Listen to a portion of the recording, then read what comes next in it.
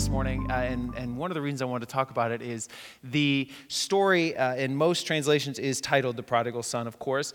This translation that I came across called the New English Translation actually called it the Compassionate Father. And I thought, what an interesting kind of total perspective shift on this passage that we've talked about probably 1,000 times. And so today I want to dive into the Compassionate Father and take a look at what that can mean for us, not only for our congregation, our community, but for our world and the kingdom of God as we move forward together.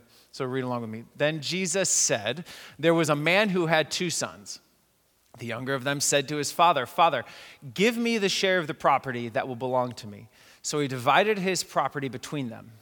A few days later, the younger son gathered all he had and traveled to a distant country, and there he squandered his property in dissolute living.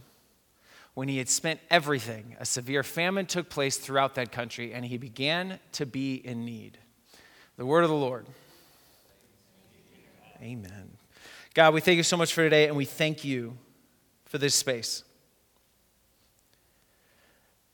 Lord, for this building, this physical space to gather. But God, we also thank you for the spiritual space that you create for us to come before you as we are, willing to learn, willing to grow. And God, we pray for your gift and that blessing this morning.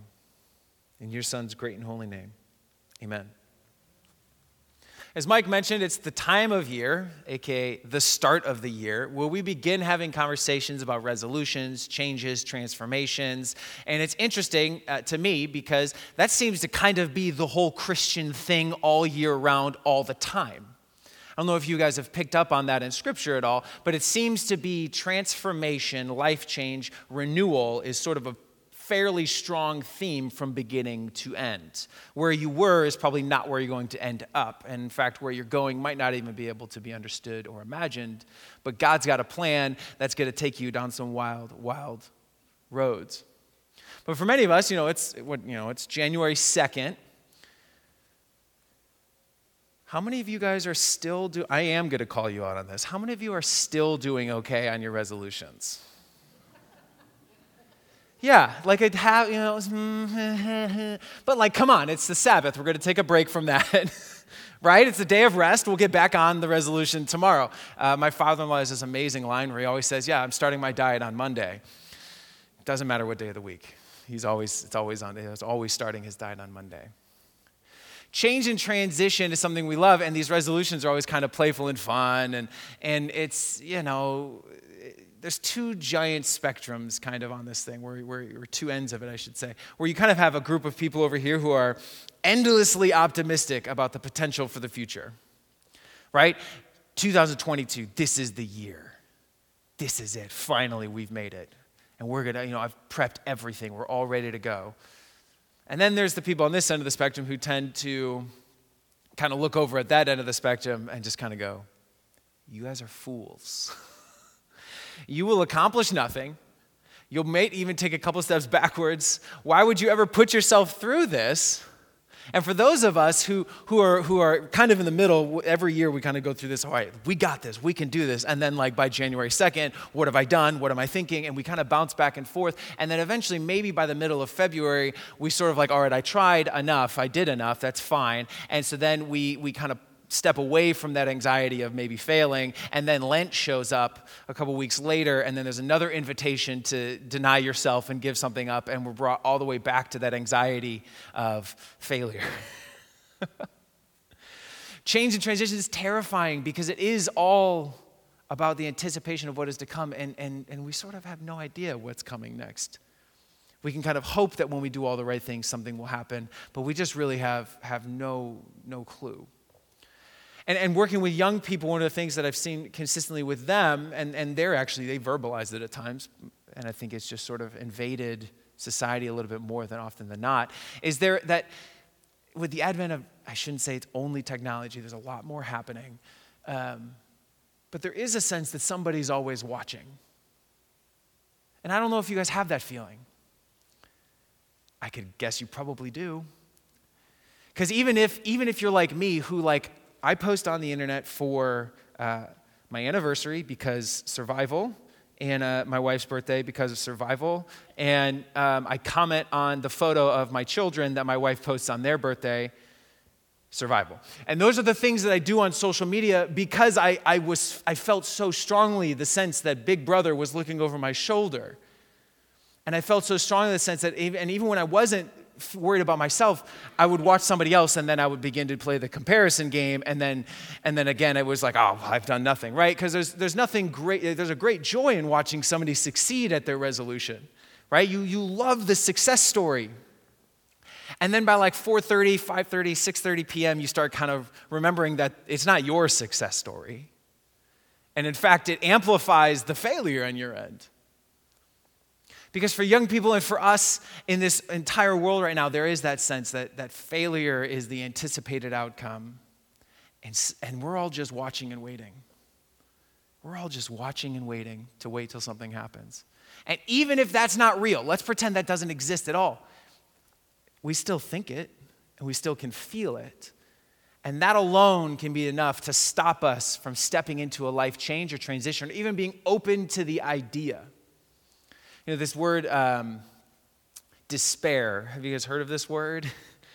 It's a unique word. It's not one that we often would use, and there's very kind of specific context in which you might even consider using it. Despair is the belief that tomorrow will be the same as today. The belief that this is how it is. This is just what it is. And that belief in of itself can stop anything from occurring or happening moving forward. And it's a uniquely non-Christian belief. I mean, we follow a guy who literally came back to life. I'm telling you what, tomorrow's going to look a little different. And it always will. Well, the reason I wanted to talk about change and the prodigal son, the compassionate father, is because I think this story offers us a unique kind of case study, sort of like a unique setting that we can kind of probably all relate to some effect. And I want to warn you right now, I'm not going to really talk about the son's return. I'm sorry. Different Sunday. I'm not talking about the return. It's just, I don't know.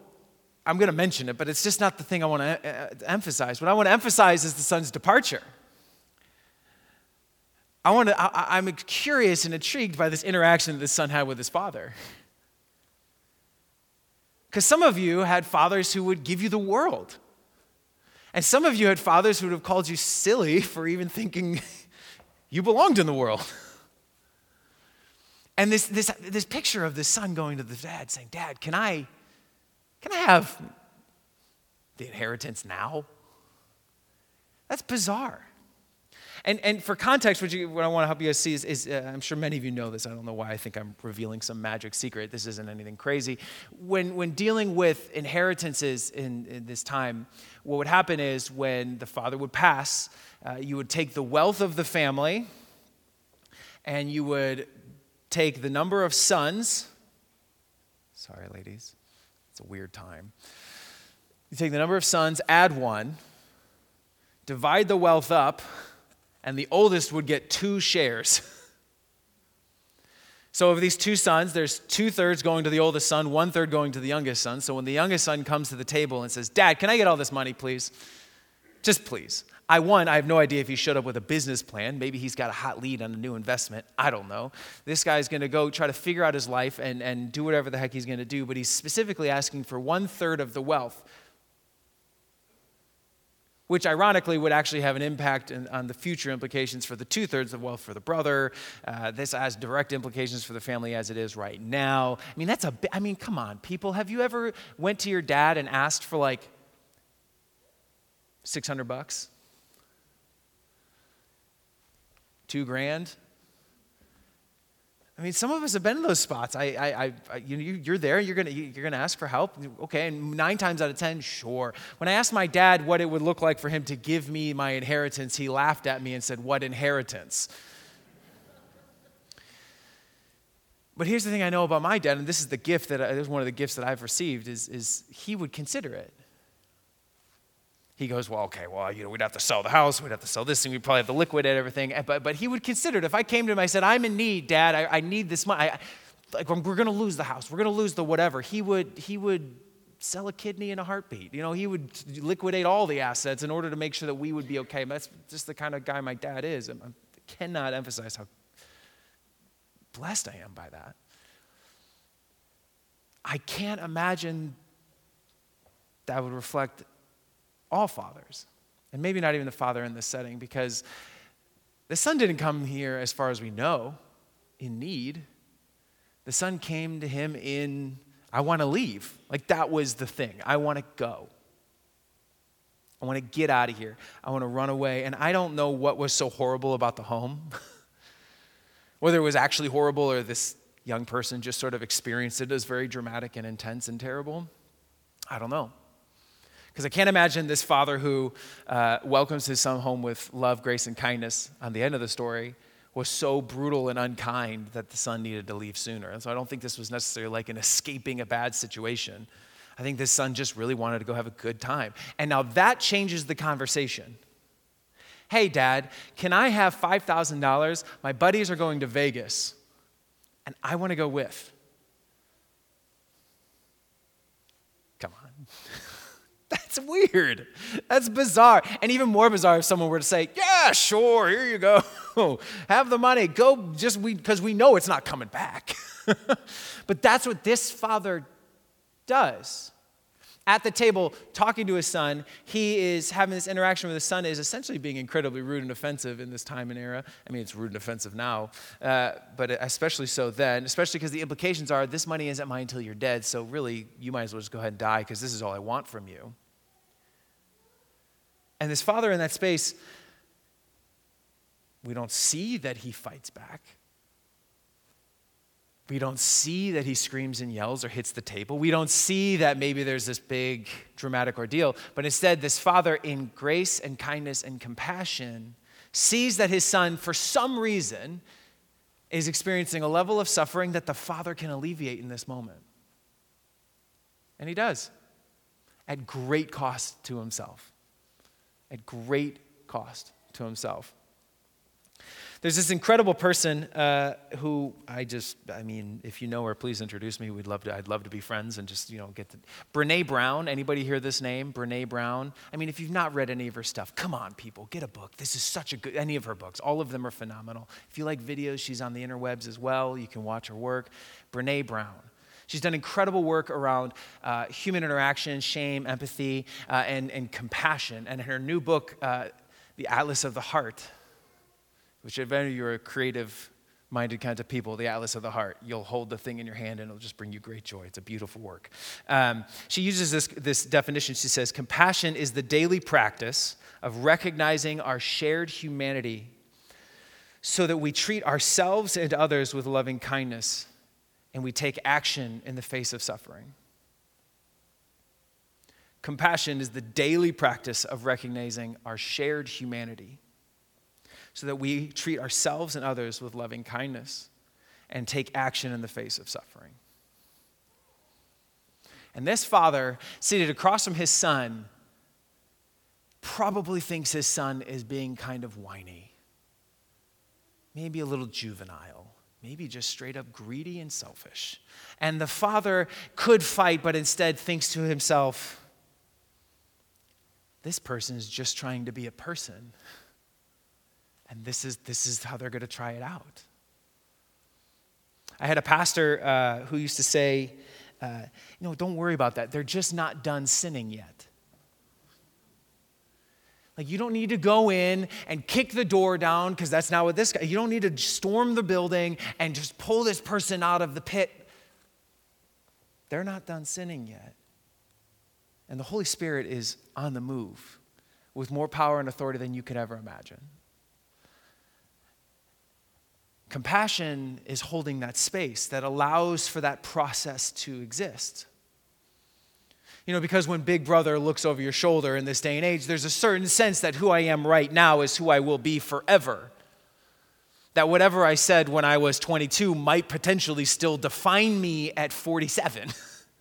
which, oh my Lord, if you guys ever want to laugh, find my Facebook. Scroll back to the early 2000s. It's phenomenal. It's all nonsense. It makes no sense. I looked the other day because I thought I'd put one up, but some of them were just so nonsense it would be embarrassing. But one of them in particular was, blue will never be green and red will never mean yellow. Yes, that was something I put on the internet.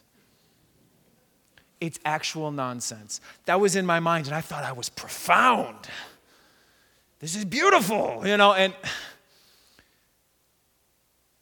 what? Thank the Lord that's not how I'm defined today. Thank the Lord that not only my parents, my friends, my family, my church, my King has held compassion for me and held space for me and understood that there was growth and transition and change and experience that needed to be had, that there was wisdom that needed to be developed. Now, I don't count myself as one of the most wise people in the world. I know don't post silly things on social media, so I've gotten that far. But how do we understand wisdom's role in understanding compassion? You see, there's all these different things that happen with words. Hebrews, the Israelites, wow, Hebrews, that was phenomenal. The Israelites, they are very interesting with their words. It's a lot of nuance going on in a lot of their text. If you guys do any digging into it whatsoever, you'll find some beautiful pictures that are occurring. But here's one that I wanted to make sure that we had before we go. The Hebrew word for compassion is, forgive my pronunciation, rachamim. And the Hebrew word for womb, rachem, derived from the same base and the same root, from the same idea, that maybe, just maybe, compassion is the space where new life is born. Just sit with that for a minute. Compassion shares the same characteristics as the womb, the space where life is born. That is incredible. Talk about linguistics. Come on. That's phenomenal. And what's amazing is compassion is something we can all do. We can see that shared humanity in the people around us, recognizing that the people who don't even see our own humanity are still human, trying to figure out their own experience, trying to have their own understanding of the world, that they are in process. They may not be done sinning yet. Maybe they're not done being superior than us. Maybe who knows what they are. But compassion is seeing the shared humanity that regardless of how you voted, regardless of your opinion on a mask, on a sports team, on name anything, you're a person figuring it out. You're a human having a human experience. You're a human trying to understand. So when we have some of these divisions, how do we find unity again? Compassion. Because one of the things that is terrifying for people now, and again, maybe it's not terrifying for you, and I hope it isn't terrifying for you, there is no road back. What does redemption look like today? What does reconciliation look like today? Because I'll tell you what it looks like for young people right now. It doesn't. Because again, it's who you are today is who you will always be. That despair has found its way into our genetics and into our society. And Christians are invited to be the kinds of people that actually say, no, tomorrow will be different. I will hold space in compassion for you so that new life can be born. Rather than me stepping in and assaulting you and trying to initiate and force change in your life, God has been moving ahead of me and allows new life to be created there. If I'm willing to actually step back and look, and hold that space without having to do anything. I mean, parents, you get this. Come on. How many times did you watch your kid do something where you're kind of like, oh gosh, not again? And you just sat back and had to let it happen.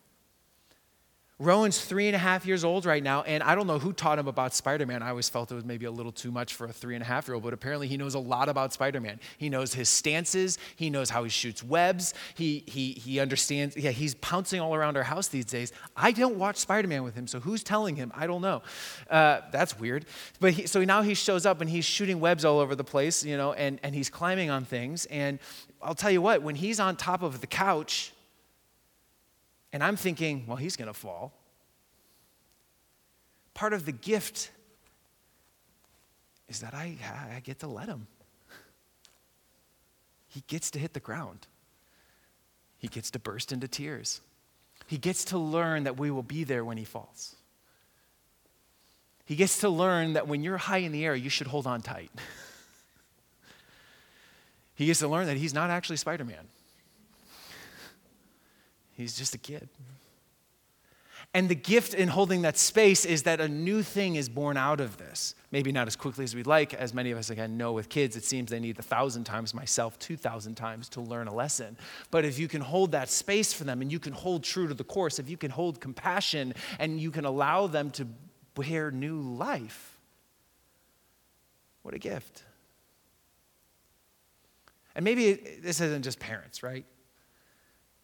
Because a lot of coworkers who we could do without. A lot of people at the office who got some strong opinions about some things. And maybe we can hold compassion in that space.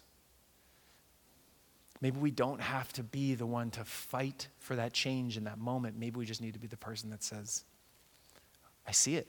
I understand. I get it. I really do get it. I disagree with you. I get it. You're a person. Let's calm down a bit here. In a society that's looking for failure, how can we be the kinds of people that see failure as a part of the process? That becoming human, especially humans that reflect Christ, it requires suffering, sacrifice, and loss, not only on the part of the person in process, but on part of the person who might know better. That we have to sit back and be responsible for their suffering. Be responsible for what they do because we didn't stop them in those moments. How do we hold compassion? Because Jesus himself, when faced with Pontius Pilate, didn't fight back. And I always thought that was odd, right? I mean, that's weird. If someone's going to get you backed into a corner and point their finger in your face, a lot of us, if you're like me, you're the sort of person who says, oh, we're doing that, and you turn it up to 11, you start screaming back. Yeah, you amp it up every time. And Jesus, he just stood there. And he held space because how much do you think Pontius Pilate learned about leadership that day? Knowing that he was going to have to lead people after that day. And who was Pontius Pilate after that experience? Who were the Jews to him after that experience? I don't 100% know. I'm not God. But I can assume safely that the Holy Spirit was moving there. That in holding that space for compassion for new life to be born, there was some fruit on the other side. Compassion is the whole thing. The gospel is compassion. You are not stuck. I'm not stuck. My annoying neighbor isn't stuck. But if we can't offer up compassion to other people or offer it to ourselves, what we will begin to do is start to isolate. Because you become a little more anxious about what other people will think of you. I mean,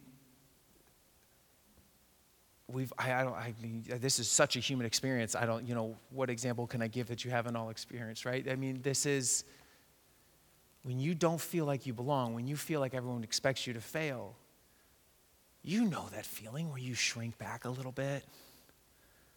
And even worse then, like they kind of push you where you're kind of on your heels a little bit, and then you do fail, and then it's even harder to get back the next time. And the momentum shifts where it's no longer about moving forward and becoming something new. The momentum has shifted to, oh my gosh, back up, back up, back up. They don't want me. I don't belong here.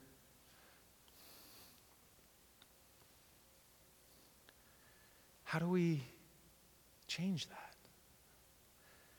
Well, step one, figure out how to give compassion to ourselves. Because as you isolate And as you feel as if people around you are not compassionate, you begin to think, okay, I need to be on the high defense. And I need to be ready and willing to point out the flaw in so-and-so so that nobody notices the great, deep flaw in me. You start to transition the focus somewhere else, and you allow someone else to take the attention and suffering that might rightly belong to you. But if we can begin to give compassion to ourselves, those defenses start to come down. And instead of pointing the finger, we get in the trenches with them. This is not something that's done overnight. The father in the story of the prodigal son did not just suddenly go, oh, yeah, that's fine. Take a third of the money. That's great. I'm not worried about it. This is awesome. You go have your human experience. This was his future that he was sending off. But he had spent years developing the skill of compassion, the practice of compassion. Because again, for many of you, you all know this, that when you wake up in the morning and something silly happens, like you spill your cup of coffee for the third day in a row, which was last week for me, you begin to tell yourself, you are such an idiot. No, you're not. You spilled coffee. Come on. But it happens, and it escalates, and it builds. So how do we begin? If we can't begin to have compassion for ourselves in those spaces, in that small example, what are we doing? Well, maybe you're just not done yet. So as a community, one of the things we get to do is step into those spaces when we begin to have compassion for ourselves. And if you want to take it up a notch, here's the invitation. Start trying to have compassion for people you hear about in stories.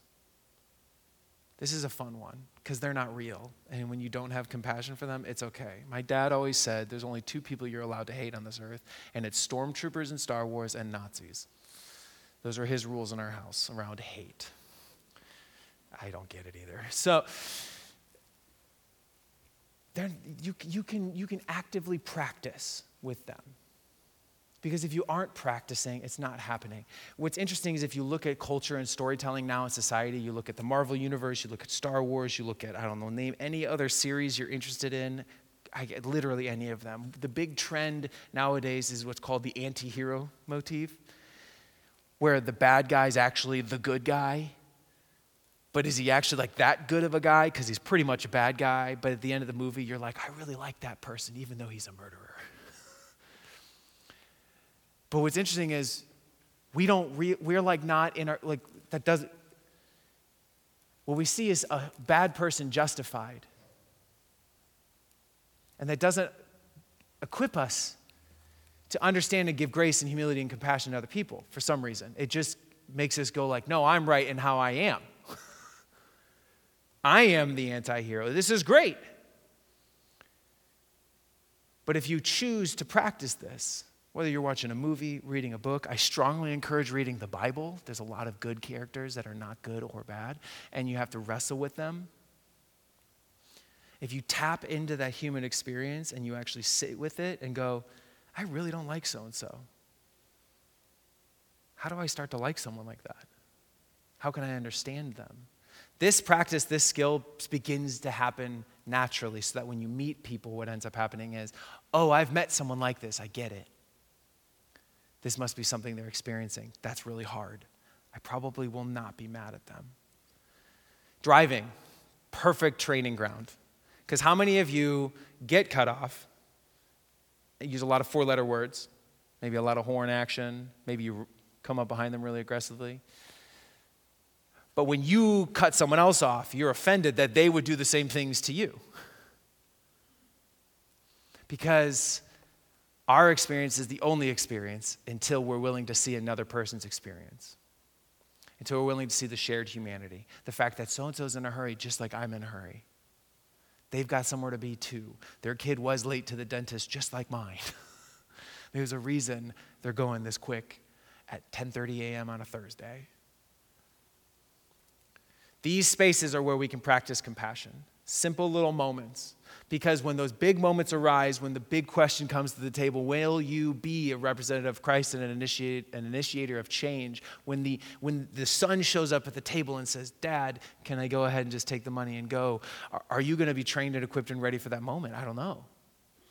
And then even harder, when the son returns, are you trained and equipped and ready to have already forgiven all of the suffering and loss and cost before they've returned to show compassion?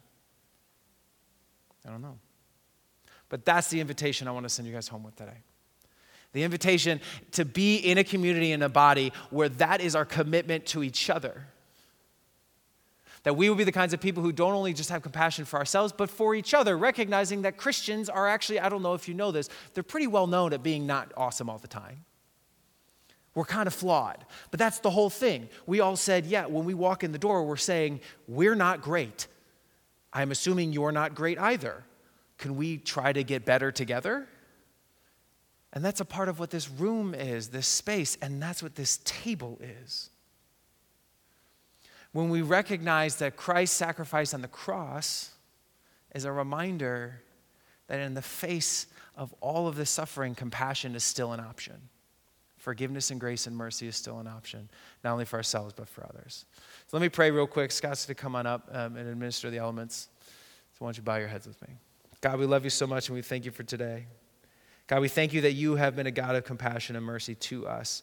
Lord, that you have created space for new life to be born. And I ask, God, that you would give us opportunities this week for us to practice compassion, to develop those spaces where new life can be born, to represent your Son well, and allow for the restoration of the world to happen through us as a consequence of your love and grace and mercy. Father, we love you, we thank you, and praise you in your Son's great and holy name. Amen.